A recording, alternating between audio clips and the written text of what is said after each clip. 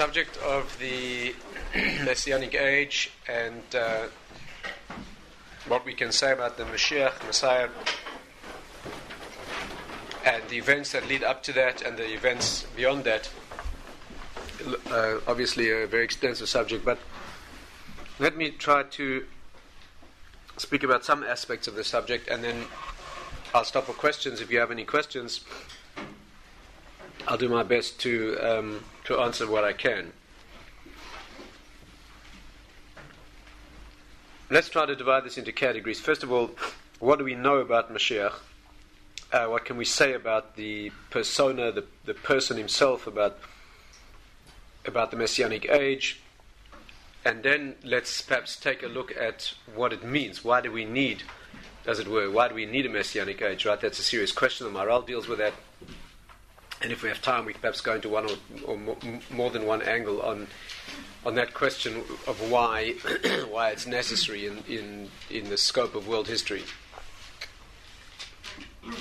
First of all, by way of background, and just to try to fit this subject into the broader concept of what we usually call the world to come, let's just try to clarify one or two aspects of that.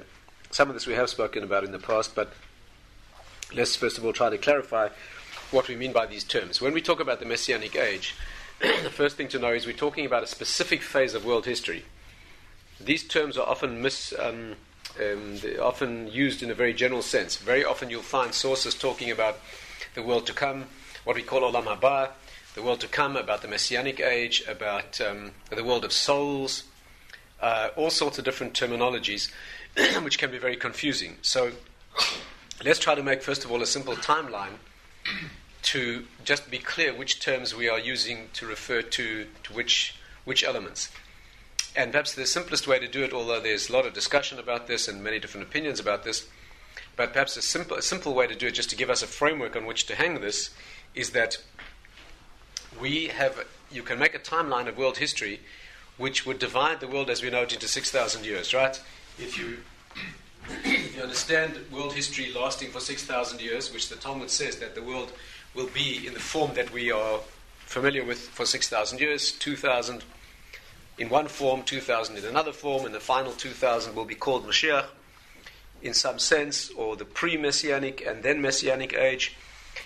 Then we are located now in the year 5,776, right? Which means we are 5,766. We are way down the line in terms of 6,000.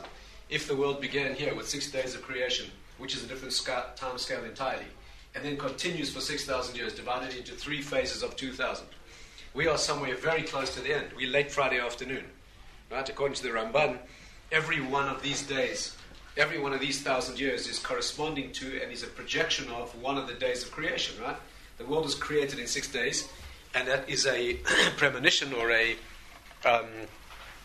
it's a root, if you like. Each of the 6 days of creation is a root of 1,000 years, and therefore, just as the world was brought into existence in 6 days, even though those days may be days in a sense during which events happened at a completely different rate of change than they're happening now, or on a different spiritual plane, but nevertheless they were 6 days. Each of them is the forerunner of 1,000 years, and if you have a week made of 6 days and a set of millennia comprising 6,000 years, then where we are now, late in the 6th millennium, corresponds to very late Friday afternoon, right? You should look excited at that, because that means like just before Shabbos, right? Something exciting is about to happen. It's a time of great expectation. According to all our sources, we are now in the pre-Messianic age. All the predictions that need to be in place for the Messianic advent to occur are certainly in place now. We have no way of predicting the date of the coming of Mashiach, because that has been explicitly hidden. And if there's time, we can perhaps talk about that. One of the great mysteries of Jewish history is the nature of the hiddenness, the essential unpredictability of the arrival of the Mashiach, and why, paradoxically, so many greats in Jewish history have predicted the date, right? Virtually all the greats in Jewish history, despite the Gemara's very clear statement that it is a very negative thing, and in fact an impossible thing, to accurately predict the date of the Messianic beginning. Nevertheless, many great Torah authorities apparently did that. That's a mystery in its own right, needs to be addressed. Many mysteries here. But first of all, we find ourselves now very close to the end of the 6th millennium, and the idea of the Messianic age is that somewhere before the year 6000, technically speaking, somewhere from the year 4000 on, it could have happened in a different sense before, but in the sense we're talking about now, from the year 4000, just about 2000 years ago, just a little under 2000 years ago, the Messianic age could have begun.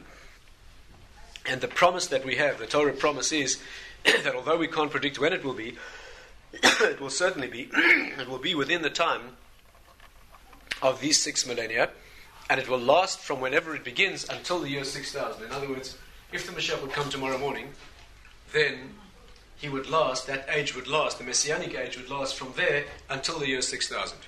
That is what's known as Yemos Mashiach. It is part of the history of the world that we are familiar with, part of the 6,000 years. What happens after the 6,000 years, the 7th millennium, is parallel to Shabbos. And just like Shabbat is something that transcends the 6 days of creation and has a completely different nature, so too the 7th millennium will be something completely transcending world history. There, the Gemara's description of it, it says that the language in the Talmud is Shis Alfei Shnin, 6,000 years, Kaim Alma. The world lasts for 6,000 years, Ve'echad Charuv, and one, it is destroyed. Destroyed means that for 1,000 years the world will be in a format which is contingent on and developed on the previous format having been destroyed. What does the new format look like? It's a completely mystical description. The Gemara says it will be like water with souls floating with wings over the water. All this, of course, needs deeper explanation. But it's a different order of existence, during which souls will, of course, exist, but those neshamas, those souls, will not have free will. Right? That will be a phase of reward, or according to the Ari, that's the first phase of reward, because after the 7th millennium, you have an 8th, 9th, and 10th millennium, each of which is a higher stage of existence, and these are all known as Olam HaSaschar, the worlds of reward. We live now in the world of work, and from the year 6000 on, we enter the worlds of reward. The strange thing about the Messianic age is that it's intermediate between the world of work that we exist in now and the worlds of reward. And that, of course, is one of the famous questions the Maharal deals with. Why do you need an intermediate stage, right? Why do you need an intermediate stage? If the stage is meant to be work during which we can earn our reward, give us the full work. If it, on the other hand, is meant to be a phase of reward, give us the full reward. Why do you need an age where the Talmud describes as Yomim She'ein B'hem Chayfetz, days during which you'll have no desire? In other words, much less free will. Some free will, but less free will. That's one of the mysteries as well we need to discuss. However, be that as it may, this is an intermediate phase. There's first the normal phase of history that we experience, then there's the Messianic age, and then there's a completely transcendent phase with no free will at all, where the world will not look the way we are used to seeing it, but we'll enter a zone where the reality there will be that which was constructed as a reward, if you like, a projection of the work that was done here, and that's beyond the Messianic age. So Yemos Mashiach refers to this intermediate zone, which has some of the characteristics of the world we're familiar with now, and some of the characteristics of a world of reward. It's an intermediate period. Just to give one more facet of understanding to that, the Ari says, there's a famous argument in the Talmud, that's the way to approach it. The Talmud says like this, what will the days of the Messiah be like? So one opinion is that it will be a completely transcendent type of existence. In other words, what will happen then will be things that we are not familiar with now at all, a much higher world. There's one opinion in the Talmud that says, Olam kaminhagei noeg, that the world in the Messianic age will continue according to its natural path. Right? It will not be a different world. It will continue according to its minhag. Its minhag means the way the world works now, which means a physical world, including probably marriage, maybe even the birth of children, natural phenomena, perhaps even poverty. It could be in a different sense, of course. It means there might be poor people, but they will have all their needs provided. Only they'll be provided by other people giving them. Right? There are other examples as well. Of course, there are some things that are impossible to understand that way, because the temple will be rebuilt. According to one opinion, the temple will be built in fire. Obviously, there will be things that are not of the natural order that we are familiar with now, but it seems that the general tone will be what's called a world that's natural.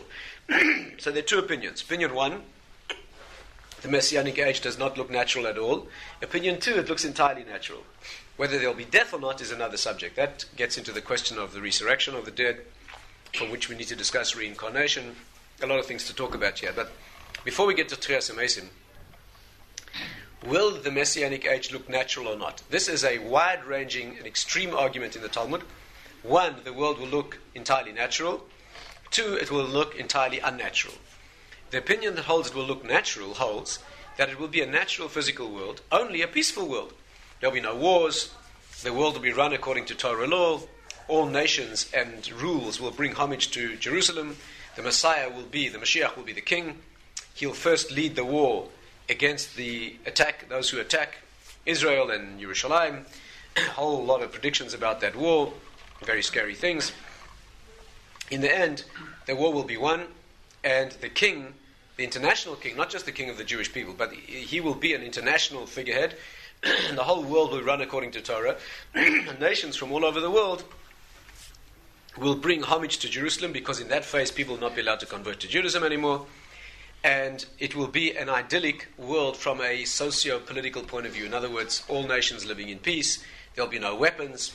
All the weapons will have been converted into tools of peace. Swords made into plowshares, and probably means nuclear arsenals turned into, peaceful nuclear power stations, and all be good. But apart from the political dispensation, it will be a world that we're familiar with. And even the political dispensation will be a natural one, only peaceful, with everyone able to trust everyone else, and the Mashiach being the focus of trust, so there don't need to be stockpiling of arms, because no one will have any fears about anyone attacking them. That is what it will look like. The Ari has a wonderful resolution of this argument, in which he explains that both are true. I presume you're aware that when it comes to the deeper realms of Torah, we have a principle that there are no real arguments. Halachically, there are arguments. In a halachic subject, if one says something's allowed and one says it's not allowed, so there is an argument. In these metaphysical areas, when there's an argument in the Talmud, the general principle is that they're not arguing in the conventional sense. Rather, each one is bringing out a different facet of the same multifaceted jewel. In other words, we are looking from different angles at the same reality, and the argument is not really an argument in essence, it's an argument only in each one bringing out a different and valid facet of the same subject. So the Ari approaches it here, uses that approach, and he says this. How do you resolve this argument that says that on the one hand the Messianic age will be natural, and on the other hand it says it will be completely supernatural? And he says the following. It will be both. It will be a natural world for those who have natural eyes, and it will be a supernatural world for those who have supernatural eyes. In other words, to the extent that you've developed yourself, to the extent that you've learned to penetrate reality, you've learned to see through the mask or the veil of the world, in the Messianic age you will see the depth behind the scenes. To the extent that you've lived only as a natural person, so to that extent you'll see only the natural. I think it's based on a verse which says, "Umala haaretz dea," that the world will be full of spiritual knowledge, "Kamayim layam mechasim," like water covers the ocean. So the commentary is, what do you mean like water covers the ocean? That's a very strange expression. But the explanation is that water covers the ocean in a particular fashion. Water covers the ocean in such a way that it's flat. In other words, the ocean is absolutely flat surface, right? As flat as it gets is the surface of the sea. But the depths that you cannot see are very different in every place. In other words, looked at superficially, the ocean looks like a flat surface. However, if you delve beneath the surface, there are places where it's only deep enough to wet your ankles, and there are other places where it's 10 miles deep. That is how the world will be when the Mashiach arrives. Looked at superficially, it will all look the same. But according to your ability to penetrate reality, you will see a completely different world, utterly unfamiliar to the eyes that look at the world now. There is, of course, a deeper take on this, which is also worth understanding, and that is that a person who has developed those eyes in depth can see it now as well. a person who's reached a level of spiritual development can look at the natural world that we experience now, and even within the natural world that we experience now, he can see depth that lies beneath the surface. There's a beautiful Hasidic illustration of that. The Hasidim tell a story of a certain Reb Mendel who lived in Tzfas. This must have been well over 100 years ago. He lived in Tzfas, and one day, as he was sitting and studying his books at his desk, at his table, his wife walked into the house and she said, "Reb Mendel, they say the Mashiach's arrived." What had happened was someone in the marketplace of Tzfas was blowing a shofar, and the rumor was going around. The rumor was going around that the Mashiach had arrived. So when she told her husband this, he got up from his book, he went to the window, put his head out of the window for a moment, and he came back and he said, "No, the Mashiach definitely hasn't arrived because nothing's changed." Nothing's changed. In other words, the air, and he put his head out of the window to sense the air of the world. And since nothing had changed in the air of the world that he was sensitive to, he was able to tell her that the Mashiach hadn't arrived, and he sat down and carried on learning. Now, when the Hasidim tell the story, they add the following question: why did he need to put his head out the window? And the answer is because where he was in his own private domain, there would have been no difference.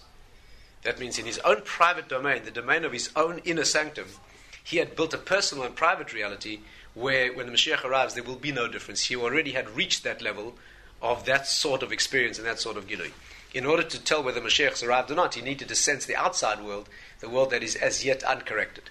But he lived in a world of tikkun, a world of correction, and that's a typical Hasidic insight into the subject. But at a more expanded level, of course, when the Mashiach arrives, there will be this reality which at one and the same time will be physical and yet spiritual, and the ability to see that will depend on one's own inner development. Let's talk just for a moment about the features of the Messianic age, and then we can talk about perhaps this peculiar intermediate nature of that time.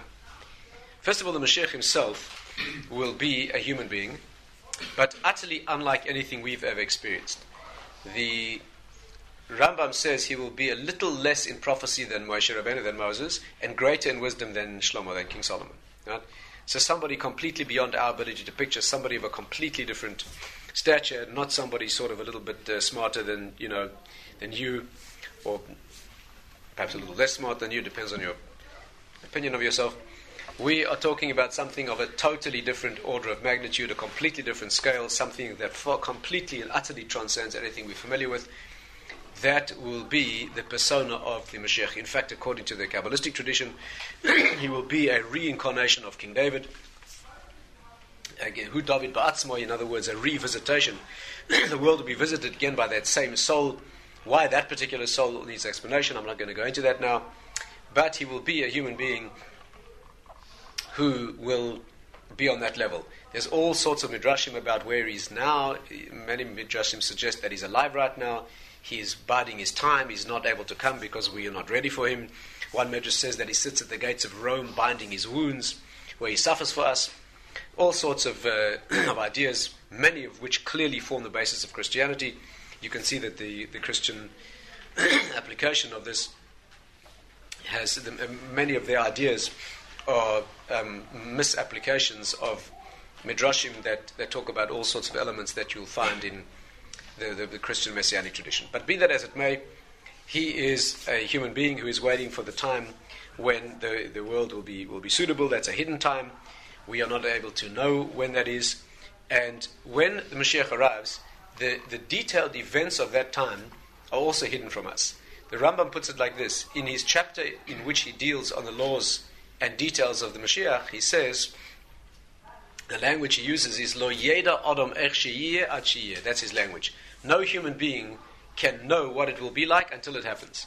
And some of the commentaries, the Briskerov asks, for example, why would he say that? Why tell us that you can't know something? If you don't know it, just don't talk about it. If you can know it, then tell us about it. What does the Rambam mean? That this is something that you can't know now. When it happens, you'll know. Is that some sort of joke? In other words, the Rambam says, these are the laws of Mashiach. How will it be? Well, when it comes, you'll know. What sort of statement is that?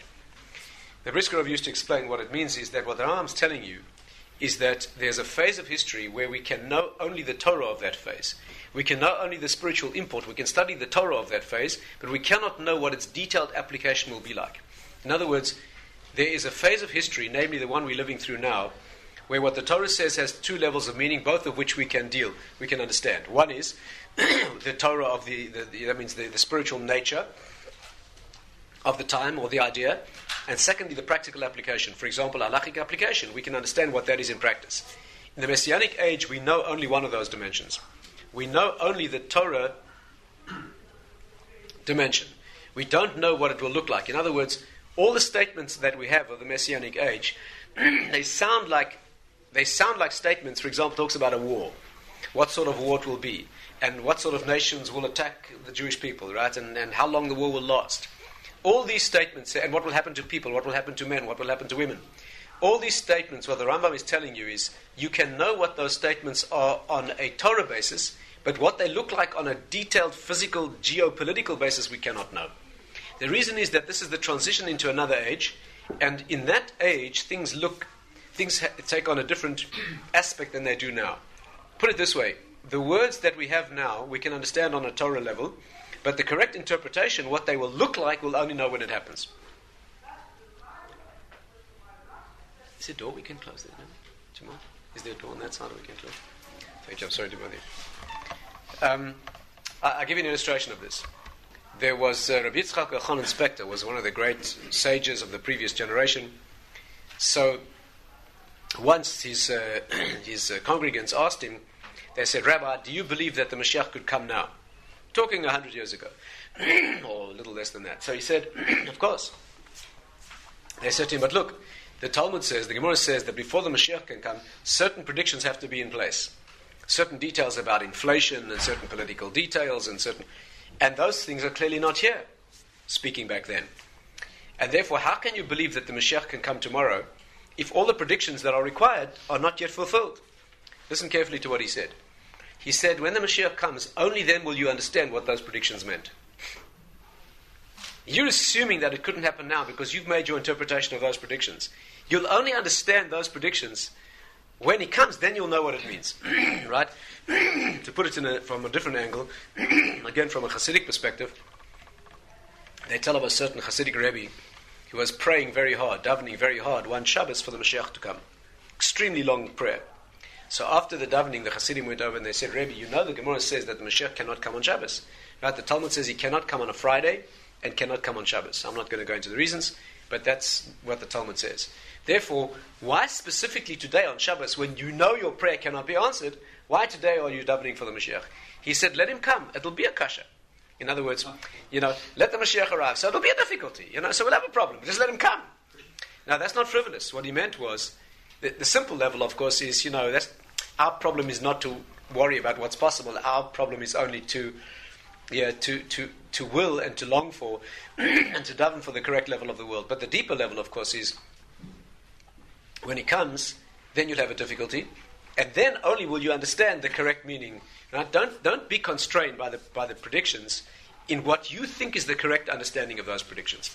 We're talking about something unlike this phase of the world's history, where the predictions that we talk about or the details we talk about apply themselves in practical expression, and we know what that practical expression is. When it comes to Mashiach, we do not know what the practical expression will be. We know only the Torah of that matter. For example, when it says that there'll be a war, and all the Western nations will attack us, and they'll march on Jerusalem, and they'll use the Arabs as an ally, possibly even using the Arab nations as the point of attack, and the war will take 12 minutes, it says, for example.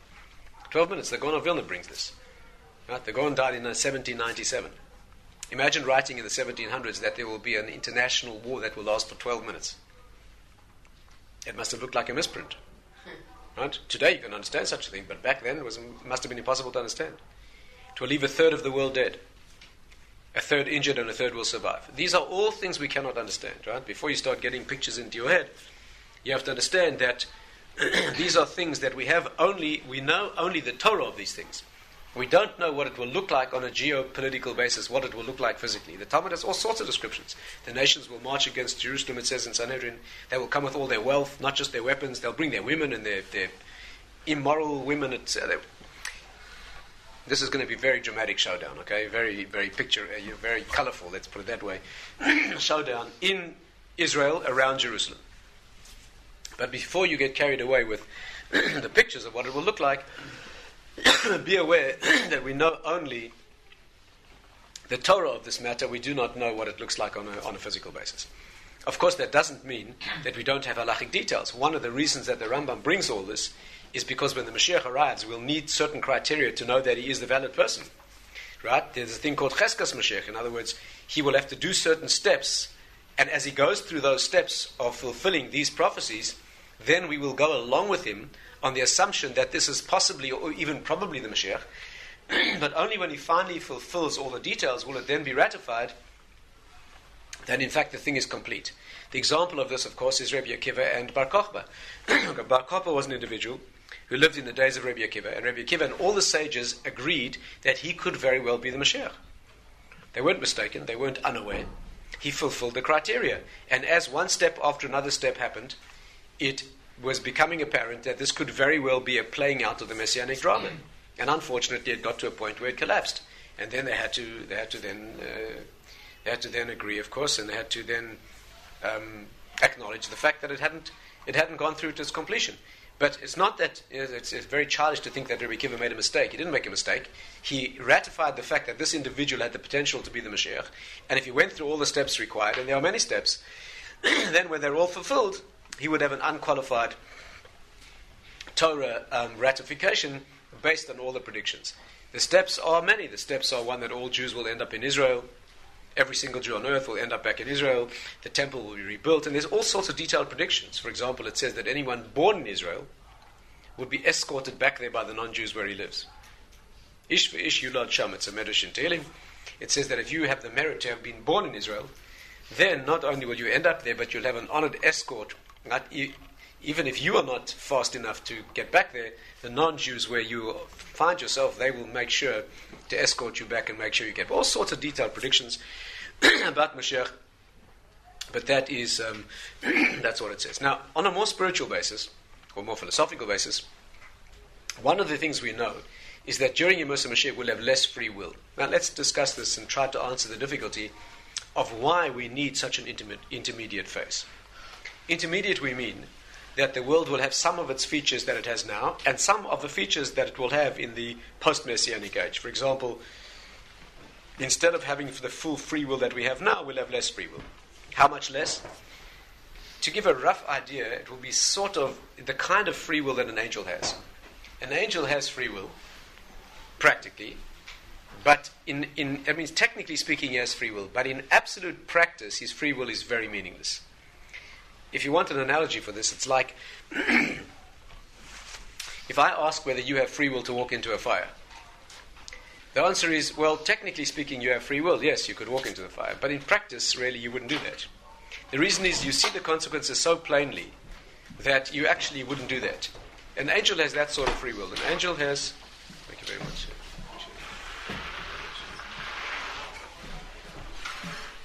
Thank you.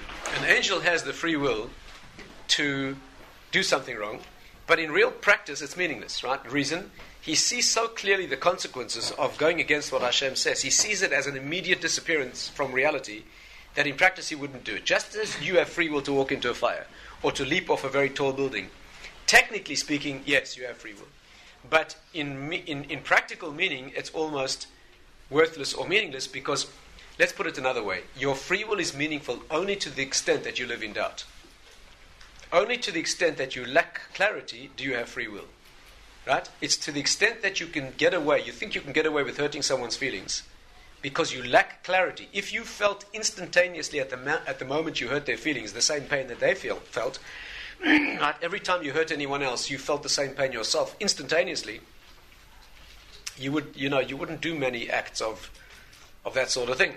The reason you do things like that is because you are in the darkness enough to think you can get away with it. You think, well, they really deserve it, and actually they don't actually feel. By the time you finished, it's a big mitzvah. And that's why you allow yourself to do things that are not right. Only to the extent that you lack clarity are you free. As soon as you see the damage of your actions, right? Why do you fail in your self-control? Because you don't see the damage. Let's say that you're on diet. Right? Why do you break your diet? Because at the moment that you break your diet, you don't see the consequences clearly. You allow yourself to become blind to the consequences. Or a person taking drugs or smoking or any other harmful self-damaging activity. Why do they do it? Because at the moment that they commit the act, they allow themselves to hide. This is what the Talmud calls a ruach shtus. A moment of voluntary temporary insanity. You allow yourself to hide.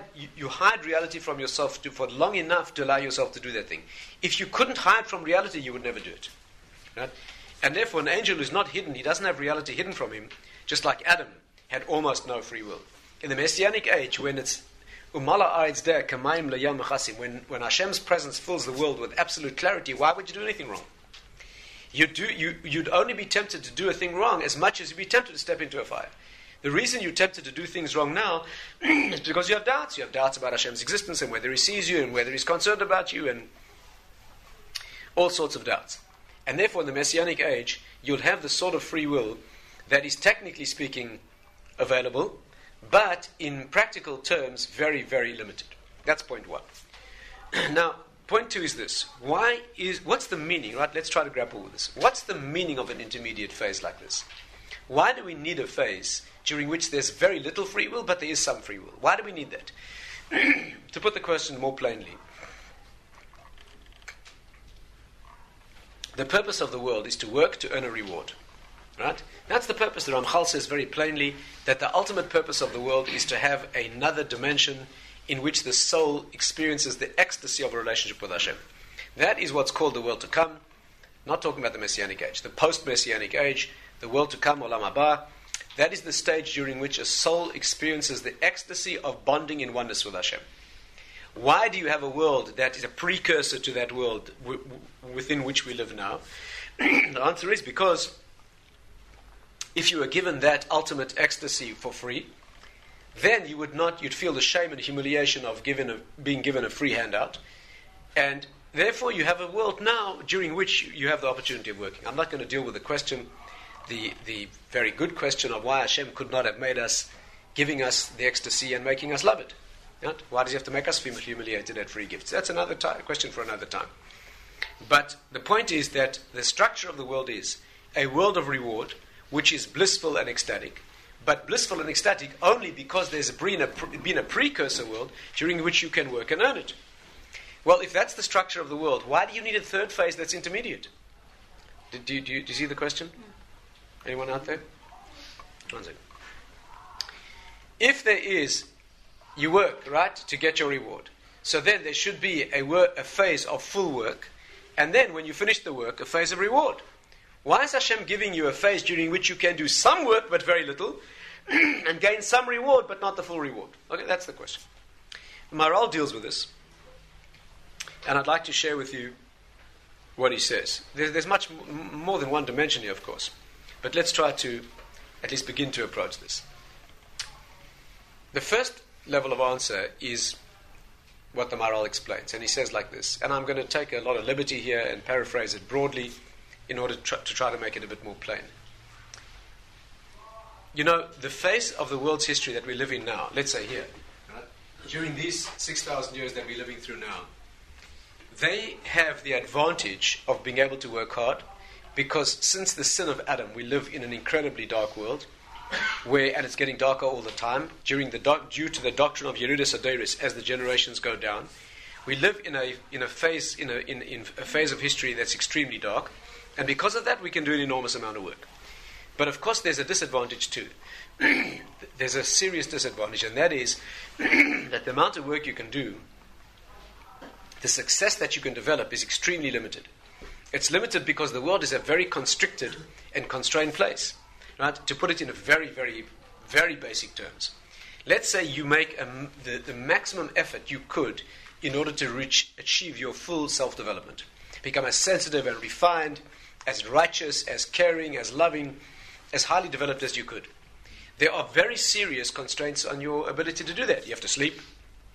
There's times when you have to eat. You've got to do practical stuff. You've got to earn a living. Just the hassle of earning a living. Okay? Even though, of course, the opportunity of earning a living also gives you opportunities for developing your righteousness and your refinement. But there are practical steps. There are so many practical things you have to look. at you take one day. Look at how many activities during a day are not directly geared to spiritual development. A lot of practical stuff. In fact, there's one section in the Talmud where an amazing discussion where Hashem, the discussion there is the punishment that people will, the punishment that the Jewish people or that people deserve for having failed in their service of Hashem. And there the Gemara says there's a debate between Hashem and one of the Avos, Yitzchak, and Yitzchak says to Hashem, look, Hashem, how much do people really sin? How long do they live? They live, let's say, 70 years? Okay, how many of those years do they spend sleeping? Well, during the time they're sleeping, people aren't sinning. Good, so now we've knocked off a whole bunch of years. Now, let's talk about times when people are doing other things, using the bathroom, they're eating, they're doing all kinds of other things. By the time let's take off all the years that a child's not yet bar mitzvah, he's not guilty there. By the time you knock it down to the phase of your life that you're really able to generate something meaningful, it's actually quite small. You are seriously limited in how much of your potential you can reach. Stay carefully with me. The Messianic age is the amazing opportunity to develop further to your full potential. In other words, if you live through a phase of history where your ability to develop to your maximum is limited, and then Hashem would cast you immediately, precipitate you rapidly into the next world, you would arrive unprepared. You would have done a certain amount of work on yourself, but the full development of all your potential you would not have reached, and you find yourself in the next world not perfect. And he doesn't want that. He wants you to arrive in the next world with absolutely every opportunity of to perfect yourself. And the Maharal says something like this, that Hashem gives you a world in which to work, and then he gives you another phase called the Messianic age, during which you will have all the advantages you need. No worry about earning a living, no hassles about practicality. You'll have no other work there than developing to your absolute perfect maximum, so that when the Messianic age ends, and the 1,000 years of Shabbos, and the subsequent levels of the world to come begin, you will have reached your perfection. Now, but there's a big catch here. There's a very big catch. And the catch is this. When a person enters the Messianic age, he will be able to develop to his maximum. Every opportunity, every nuance, every subtlety of his character and his potential will be developed to the maximum, but only those things that you began to develop beforehand. Okay? The Maharal puts it in the most memorable fashion. He puts it like this. You know that the days of the history of the world are compared to the weekdays, right? We said that, yes? 6 days of the week corresponding to 6,000 years.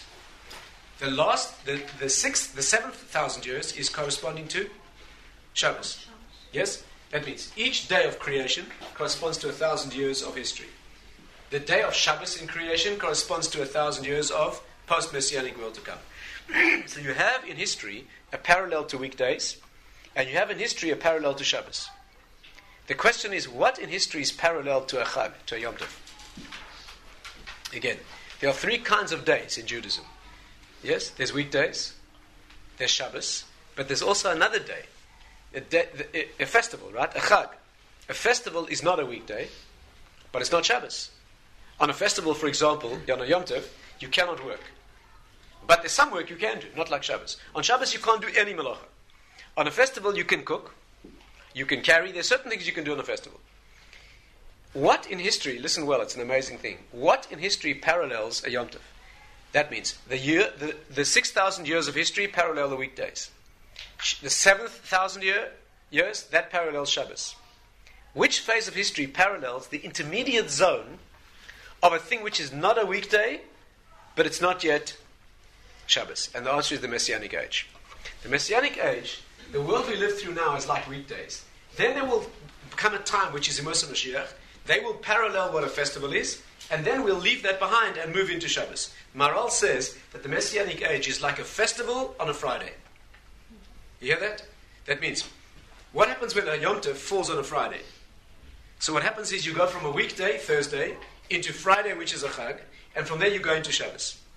What is the characteristic of a festival that's not like Shabbos? On a festival you can cook, but only if you lit the fire beforehand. Only if you you hear the difference? Yemos HaMashiach is like a festival. You will be able to develop there, but only to the extent that you began things before. Actually, he has a more sophisticated approach. The approach, he says, is like this. He says that, the problem with a Friday that's a Yom Tov is that, of course, you can cook your needs. You can cook what you need. The problem is you can't cook on the Friday for Shabbos. Because one of the laws of a festival is you do only what's necessary for the day. Ein Yom Tov Meichin LeShabbos. There's a principle that a festival cannot prepare for Shabbos.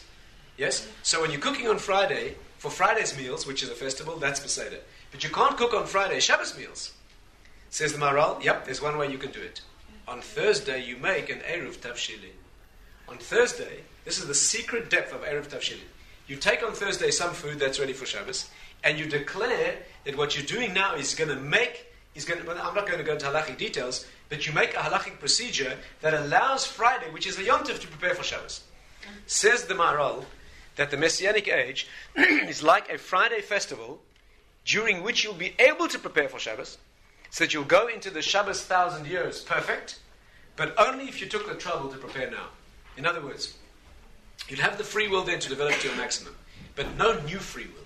You can't start any projects there when it's obvious. When Hashem arrives and says, shows himself clearly, and then you become a big tzaddik, no, it's not so impressive. If you're a tzaddik now and people laugh at you, and it's difficult and you make an effort, only through no fault of yours, you don't develop to your perfection. Hashem says, don't worry, that's stored away for you. You enter the Messianic age, you get rocket-powered ability to develop to its perfection. But if you didn't wake up now, right, and you didn't think it was worthwhile, and you made no effort, and then you enter the Messianic age when Hashem's presence is clear, and now you want to develop, then it'll be too late. Just like no conversion to Judaism will be allowed in that age, because it'll be obvious, conversion always has to be something that is done against resistance. In other words, a show of sincerity, right, where the only reason for conversion is an idealism. And therefore, when the Jews have got the upper hand, and the obvious place to be is with us, right, when we're running the show, as it were, and everything is going our way, then conversion is meaningless. Because how can you ever have a show of sincerity? Maybe you just want to be on the winning team. So conversion will not be allowed during Yemos HaMashiach, right? Similarly, you will not be able to convert yourself into your perfection unless you've begun it beforehand. That's one idea, one theme behind the concept of the need for an intermediate zone. In summary, it will be a phase during which there'll be a little free will, but not the full free will that you have before. Why? Because there will be a phase that is Meichin LeShabbos, an age during which you can prepare your perfection, and with no resistance reach your absolute fulfillment, so that when you enter the next world, there's nothing unfair at all. You have developed to all your potential that you were able to develop, with no resistance at all, on the contrary, with all the help you need, but not because you began it then when it suited you, rather when you made the effort against resistance beforehand, and due to no fault of yours, you weren't able to bring it to perfection. That is when you'll be able to have that phase. That's one concept of the need for the Messianic age. Let me just, can you remember your question, please, and I'll stop at the end. I just want to get through a certain amount of material, and then I'll be very glad to stop for questions in a few minutes. Don't forget your question. There's one more concept I'd like to mention, and that is the Messianic age also has another reason. Let's put it this way. Let's put it in a radical fashion. Why do we need the Mashiach at all? You know that in Judaism we're allergic to intermediaries, right? If there's one thing that Judaism is allergic to, it's the concept of intermediaries, right? It's one of the 13 principles that you're not allowed to pray to an intermediary. There is no such thing as intermediary. When I say there's no intermediary, I mean there's nothing in the creation that has its own power. Of course there are intermediaries.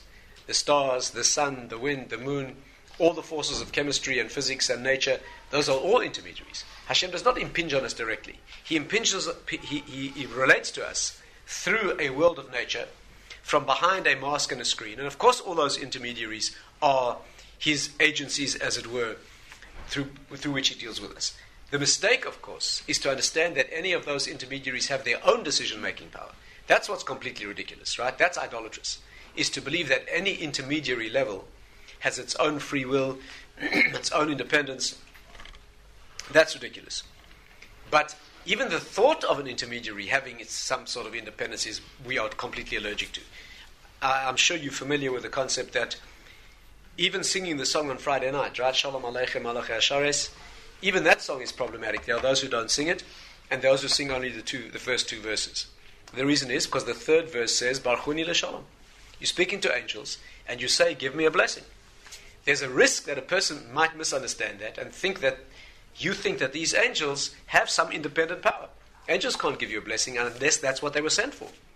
So when you say Baruch Hu LeShalom, do you mean, Hashem, manifest your bracha through these angels as you have sent them to do?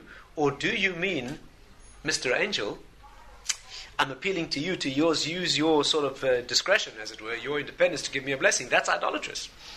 And therefore, for that reason, there are those people who don't sing it. Believe me, it's fine to sing it. It's absolutely kosher. It's absolutely fine.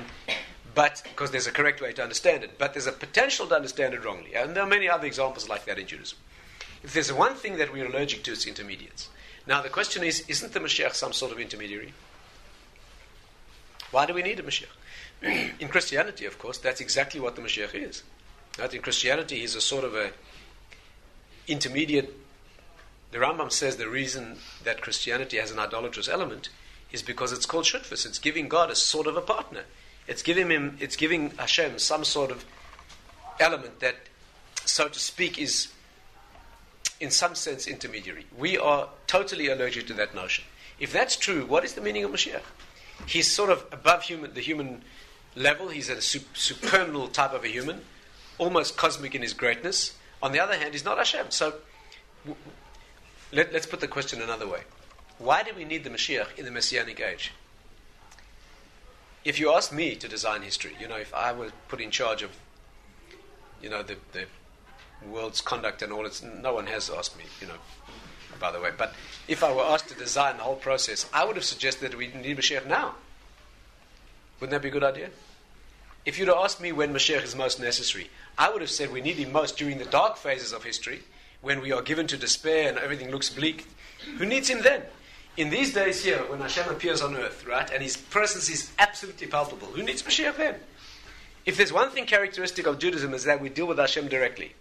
There's nothing besides him. We don't go through intermediaries. When you go and daven at the grave of a tzaddik, for example, you go to the grave of a righteous person. You don't talk to the tzaddik as if he's got some intermediary power. That's idolatrous.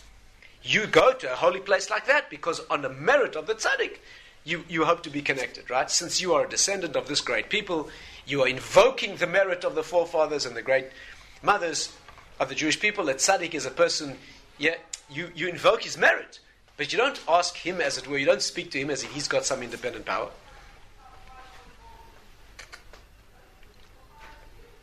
And therefore, why do you need the Mashiach at a time when Hashem is accessible directly? You hear the question. I'll answer something like this. The Mashiach will be a king who represents the focus and the oneness of the Jewish people. In other words, what's called Achad Ha'am. As the Rambam says, he's the Ma'ached.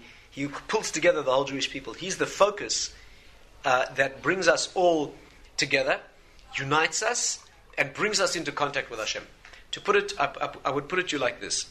During the Messianic age, not only will Hashem be exposing himself, revealing himself in the world the way he always meant himself to be revealed, but we will be too. This is a two-way relationship. This is not going to be a relationship in which Hashem is doing everything and we doing nothing. Hashem will be revealing himself in the perfection that he wishes to reveal in the world, and we human beings, the Jewish people, will be revealing ourselves in the world the way we should be. That means the divine will be manifesting the way was Hashem's original plan to manifest, and the human will also be manifesting that way. Well, what is the human level? The Mashiach will be, just to give you an idea, put it like this. The Messiah will be the greatest human being imaginable. The most powerful, mighty, international leader. Right? Absolutely, categorically, right? Unassailable, right? The most powerful international ruler ever.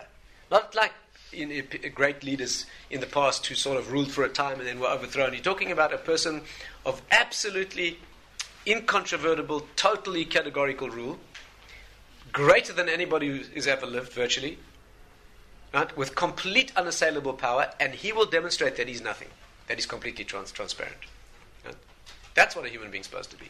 A human being, you see, the Jewish concept of a fully developed human being is not a person who is egotistically great, but on the other hand, it's not a person who's so empty that there's nothing of him.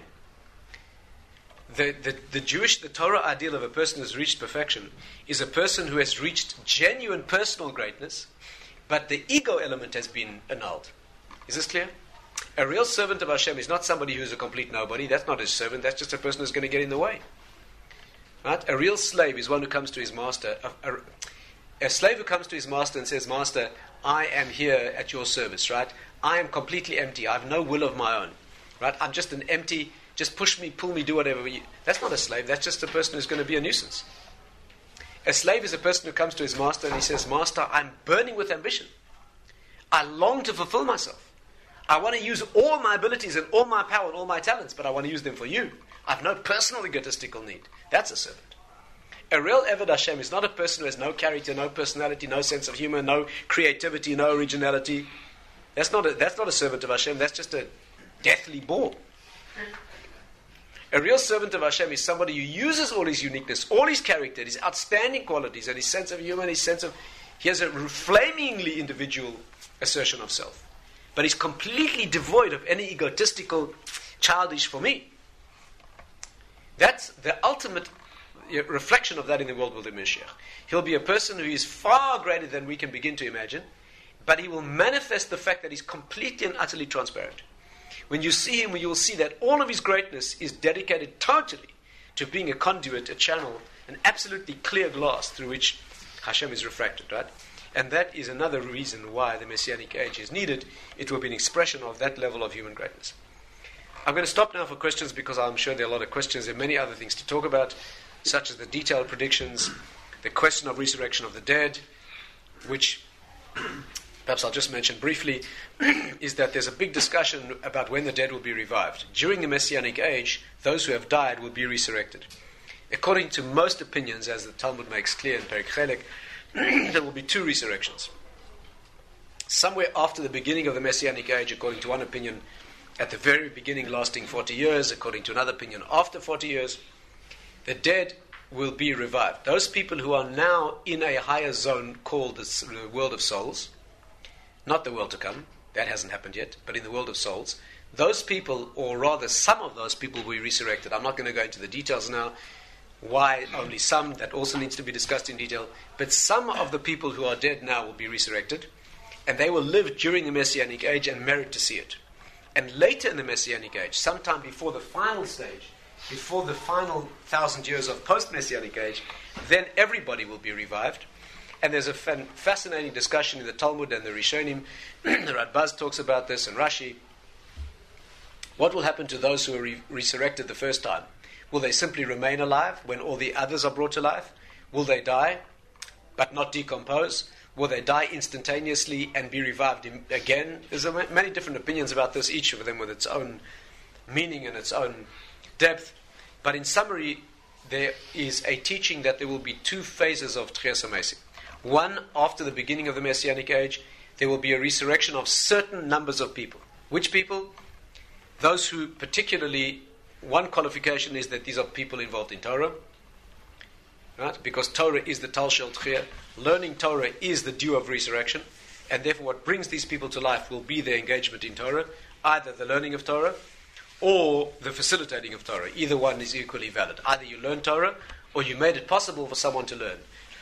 For example, a person who paid someone else to learn, to the extent that they made it possible for that person to learn, they will share equally in the power and the reward, if you like, of the person's learning. Another example might be a woman who limits her own learning. Yeah, of course she shouldn't do that, but let's say a woman whose merit in learning is the fact that she gets a husband or her sons to learn, facilitates it.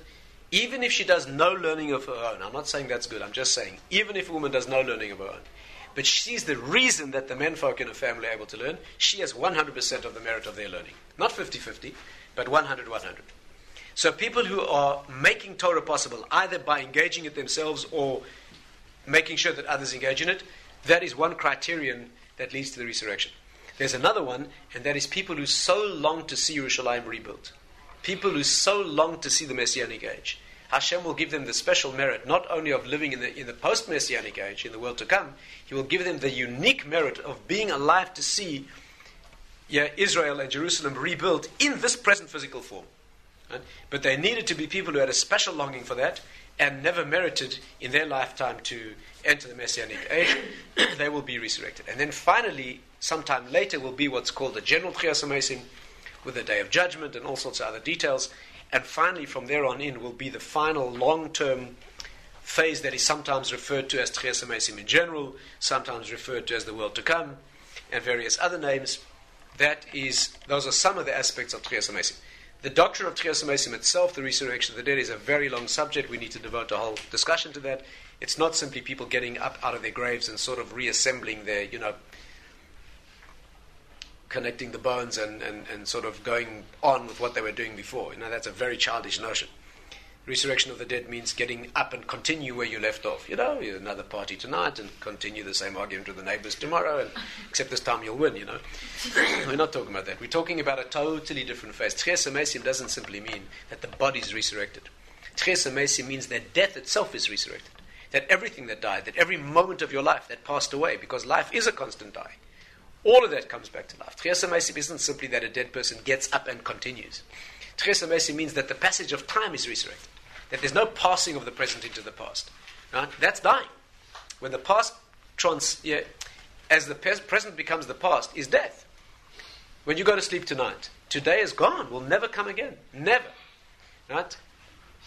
Each moment, each conversation, each moment in a love relationship, each moment in a friendship, each day of achievement, it only lasts as long as, after it's gone, never comes back again. Tchias HaMesim doesn't mean that the dead will be revived. Tchias HaMesim means that death itself will be resurrected. Every day that passed, the dying of the day, the fact that the day is over and will never come, that itself will be resurrected. That means what the day benefited, each day of your life that you developed, all of that will live permanently. Right? There won't be a moving of present into past. There'll be a moving of present into a future that is the present. My Rebbe once said that now time goes like this. Not in a linear fashion forward. But in the Messianic age, time will go like that.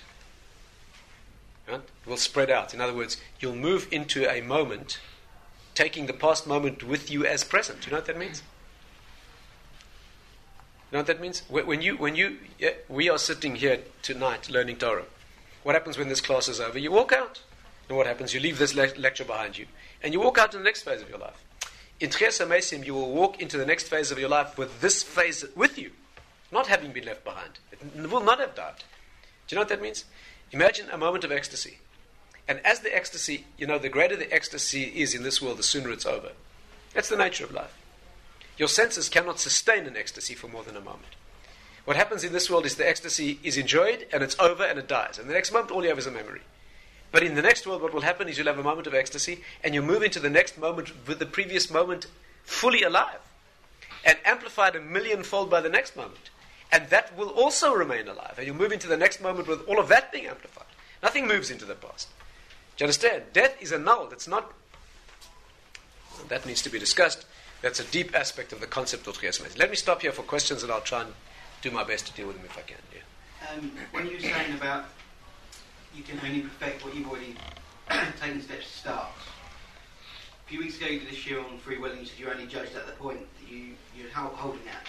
If you don't know there's those things that you should have started because you're not at that level, then you can never perfect those things because you can't have started them until you've hit a certain level. Yeah, but if we take your question to its full extent, nobody can have ever started, no one, no matter what he knows, can ever have started everything.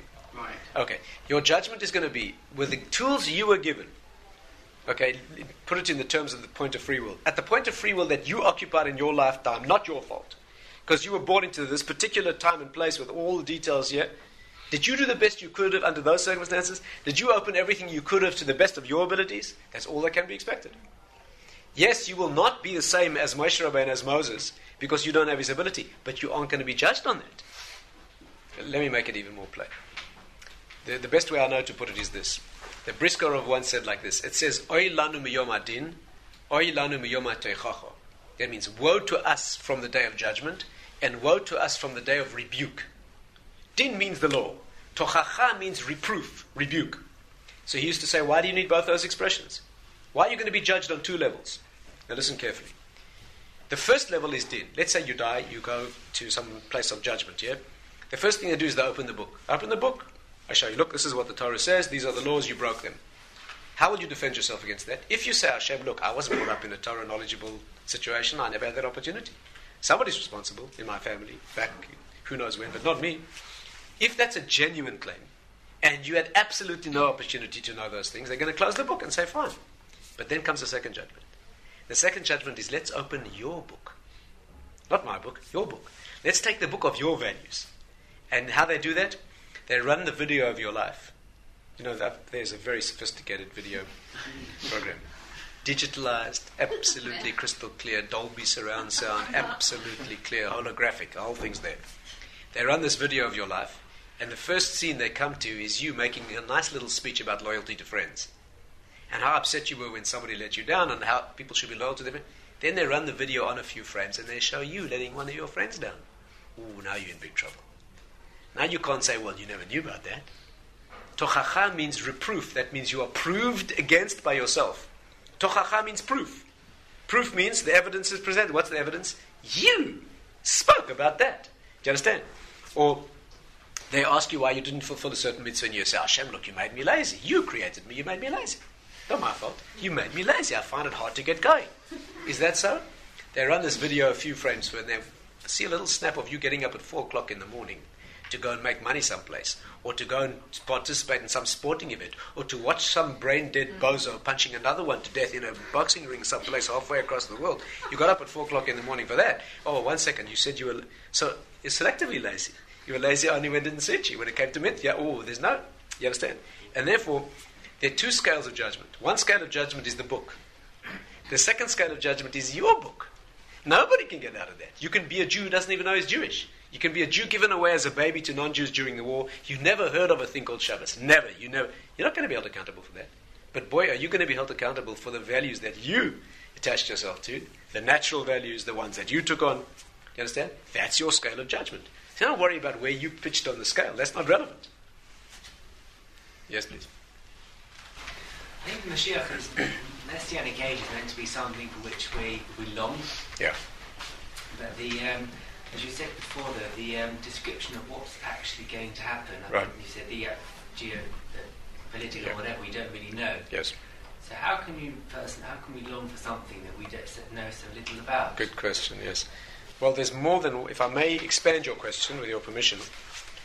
The question was, how can we really long for something we know so little about? And the question's worse than that. How can you long for something that's going to be so disastrous in so many ways? You're going to be exposed. You're going to be exposed. When the Mashiach comes, you think you're going to go dancing in the street and go up and shake his hand and say, Shekach, thanks for coming. When the Mashiach comes, you're going to be quaking, hiding under the table in case he looks at you. You know, Mashiach's going to look right through you. The Gemara says, Meirach v'doin, he's going to smell Yiras Hashem. V'yiricho b'reach, yeah?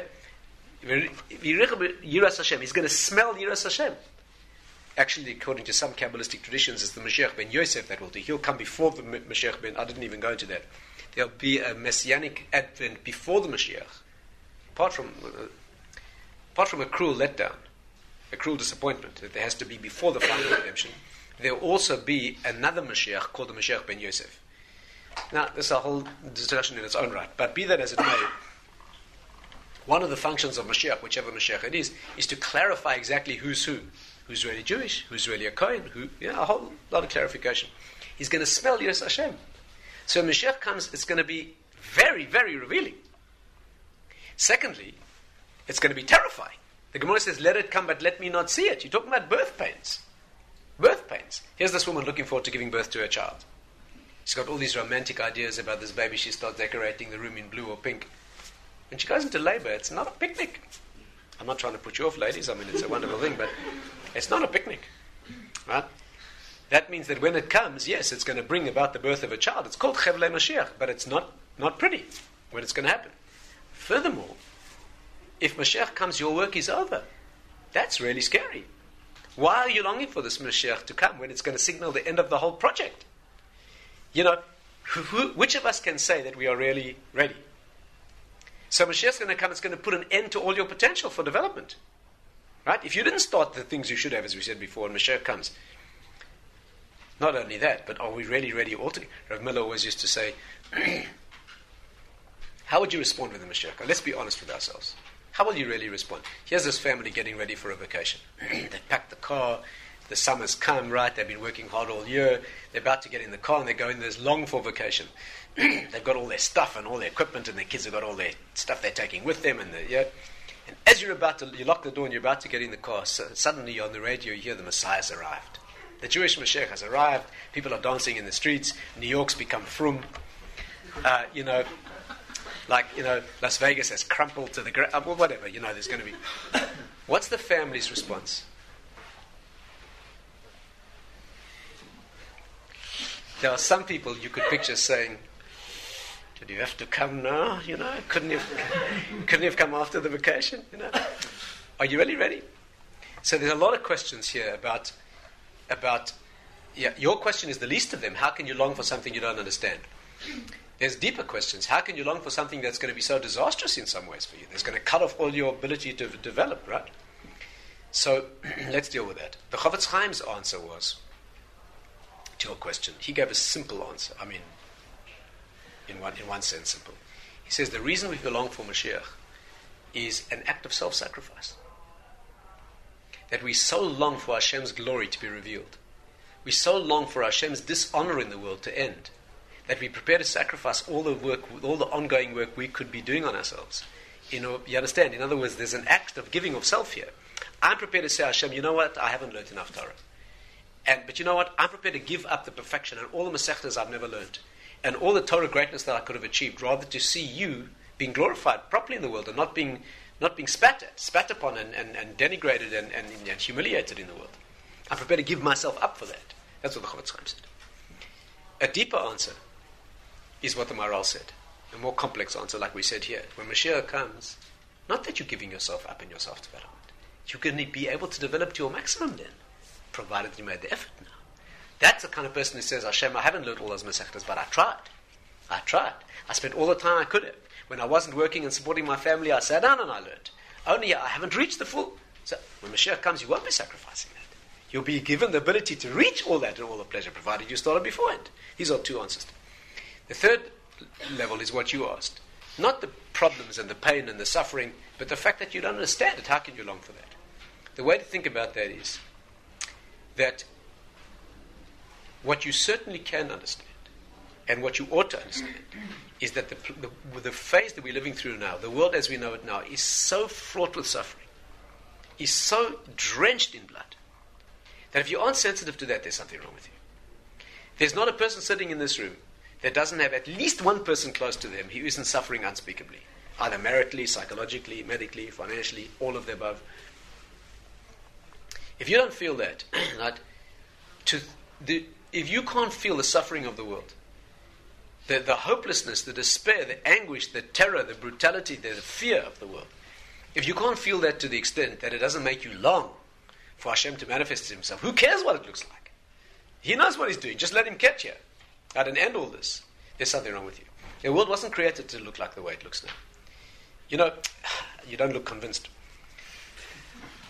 Take a simple look. I challenge you. 6 years ago, when the Millennium thing, a lot of publishers put out books reviewing the past 100 years. I have a book at home that's called 101 Years in Pictures. You can weep uncontrollably over every page. And those are the only things they photographed. Can you imagine the things that never...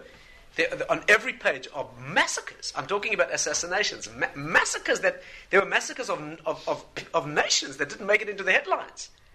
There were times when 10,000 bodies were floating in Lake Tanganyika. You couldn't drink the water because of human bodies. I'm talking about genocides that didn't even make a headline. The Hutus killed the Tutus and the let alone the Jewish. Let alone what happened in Turkey. The Armenian. I'm talking about genocides. Do you know how many people were killed in the last century?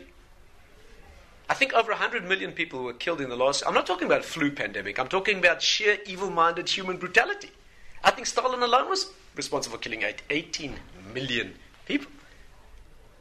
You're talking a world of unspeakable brutality. If you're not sensitive to that, to the extent that you want Hashem to reveal himself in such a way that that thing is corrected, there's something desperately insensitive about you.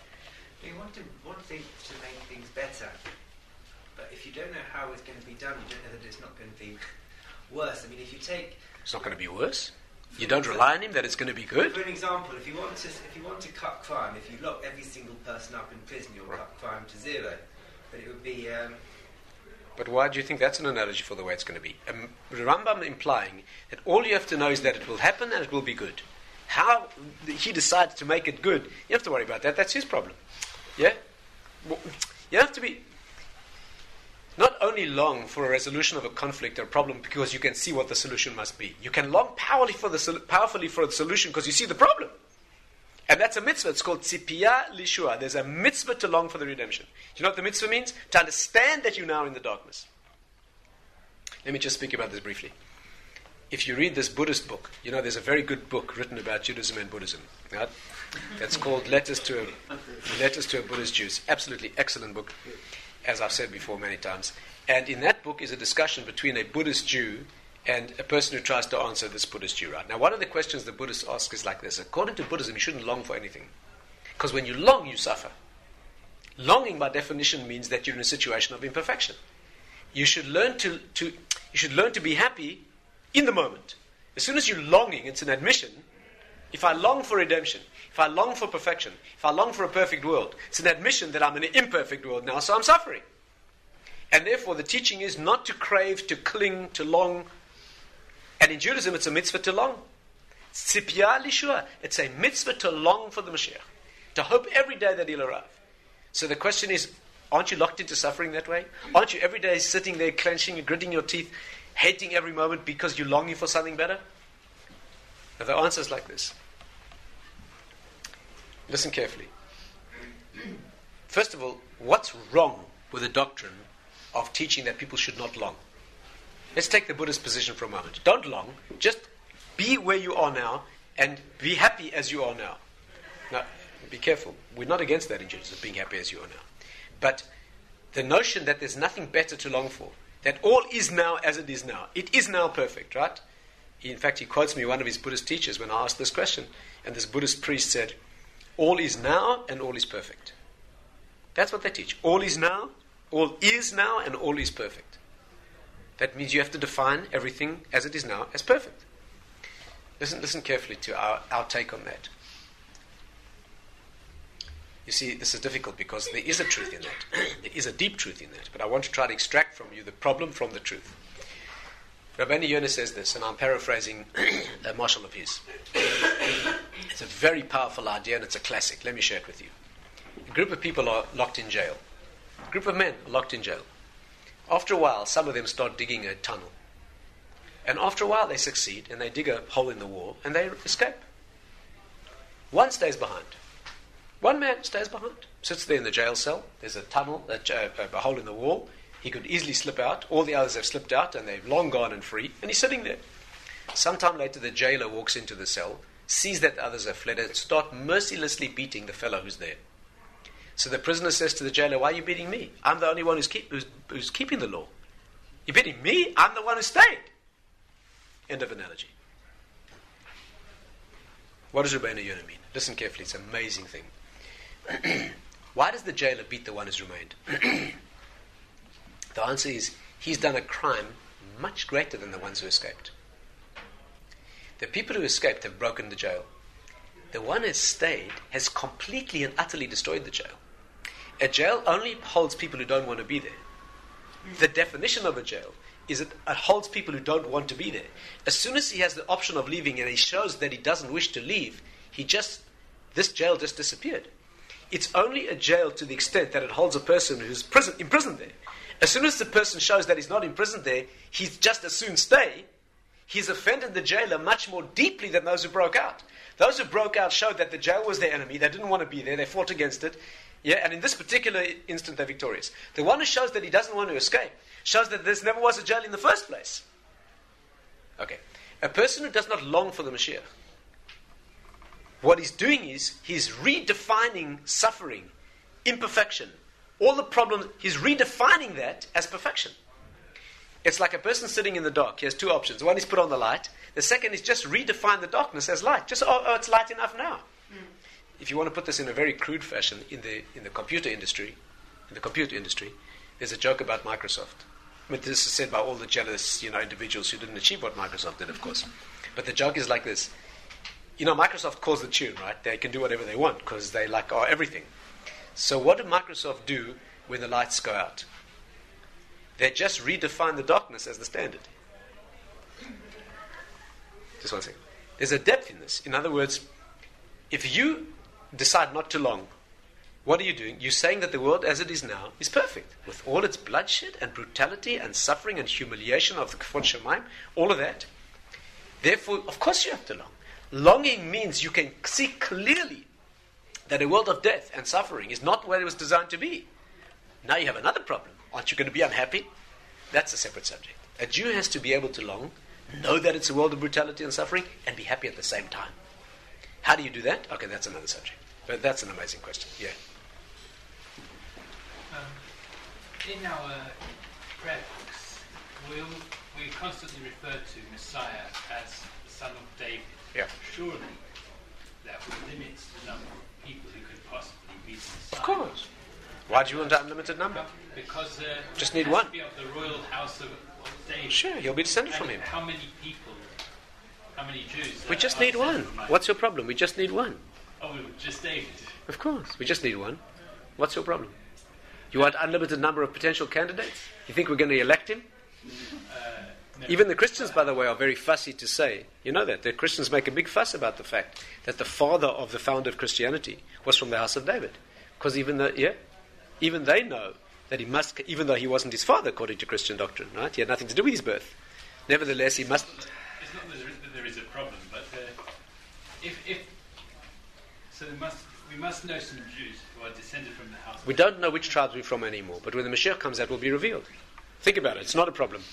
Think about it. Yes. Okay. Speak. Me. I don't care who speaks. My voice is coming out.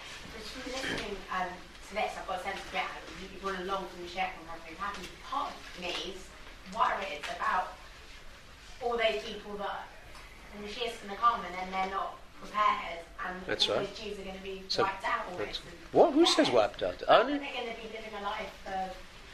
everybody's going to be judged according to his Don't get confused. Everyone will be given the reward, judged, punished, rewarded according to his opportunities. Don't worry about that.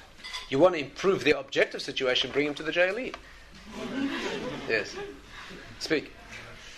Why is there this war of Gog and Magog? What's that mean? The war of Gog and Magog is the pre-messianic showdown between the forces of darkness, yes, that make a last-ditch effort to destroy us, because when Mashiach comes, it means they disappear, right? Amalek is the nation who represents the gap in the world between Hashem and the world. And if the Mashiach comes and reveals Hashem's presence in the world, they die. So they make a last-ditch suicidal effort to stop that process. It says, Al Hashem v'al Mashiach, Al Hashem v'al Mashiach. They come to do battle with God and His Mashiach, no less. Not just the Jewish people, they come openly to battle against Hashem. Why? Even ridiculous. Because the alternative is total annihilation for them. So there will be an almighty showdown in which it's us or them. That's what it says. What does Gog and Magog actually mean? Gog is the king of this nation, and Magog is the nation. Gog, if you want to just hear a little bit of the depth here, the Mashiach will be David. David is Daled Vav Daled. What does that spell? Daled always means poverty, complete emptiness, total emptiness of ego. Dalut means having nothing. Vav means that he's connected to the reality and shown everything, and it doesn't affect him in the least. He still remains at the end the same Daled that it was in the beginning. That's what the name David means. Who's the arch enemy? Gog. Gimel, Vav, Gimel. Gimel means being full of yourself, having enough overflowing. Vav, shown the reality, doesn't affect him in the least. He remains at the end the same self-inflated Gimel that he was in the beginning. Do you understand? These are the two polarities. Total greatness with absolute ego negation. On the one hand, nothing other than inflated ego. That's the final showdown, right, in the spiritual world. Yes, please. You talked about the resurrection of the dead. You said that people come back to many different lives, many different bodies, many different physical representations. So I didn't talk about which bodies they'll come back in. Yeah, that's what I'm asking. For that we need to discuss reincarnation, which is not only the subject of Tchias HaMeisim. In other words, people are coming down again all the time now, right? In a reincarnated form. Fragments of the soul that were not developed in a previous phase need to be given a chance to go through the opportunity again, and they come down in new bodies. In Tchias HaMeisim, finally, there will be a reconstruction. We don't necessarily mean... Some places it says that in Tchias HaMeisim there will be only 600,000 people.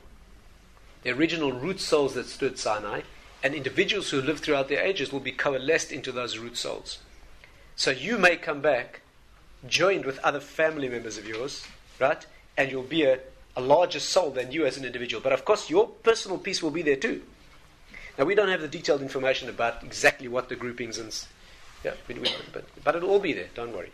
Everybody will be there, yeah. How Families will be there too, by the way. Families will be reconstituted. Yes. much Mashiach know he is Mashiach if he's so empty of ego? Like, if he has no ego, how will he recognize what he has?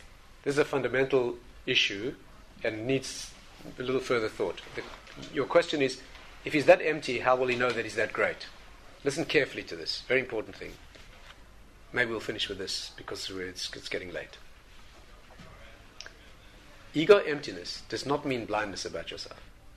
Ego emptiness means that you don't take any undue credit. Let me make this clear. Let's say, who is the person in history who most represented this? Moses. Moshe Rabbeinu, right? The Torah says he was the humblest man who ever lived. That's why he was the greatest. The humbler you are, the more you emptied of your own ego, the more you can be filled with genuine reality. So the paradox of a person like that is, the more empty he is of ego, the more famous, personally famous and great he becomes. Of course, it doesn't mean anything to him. Okay.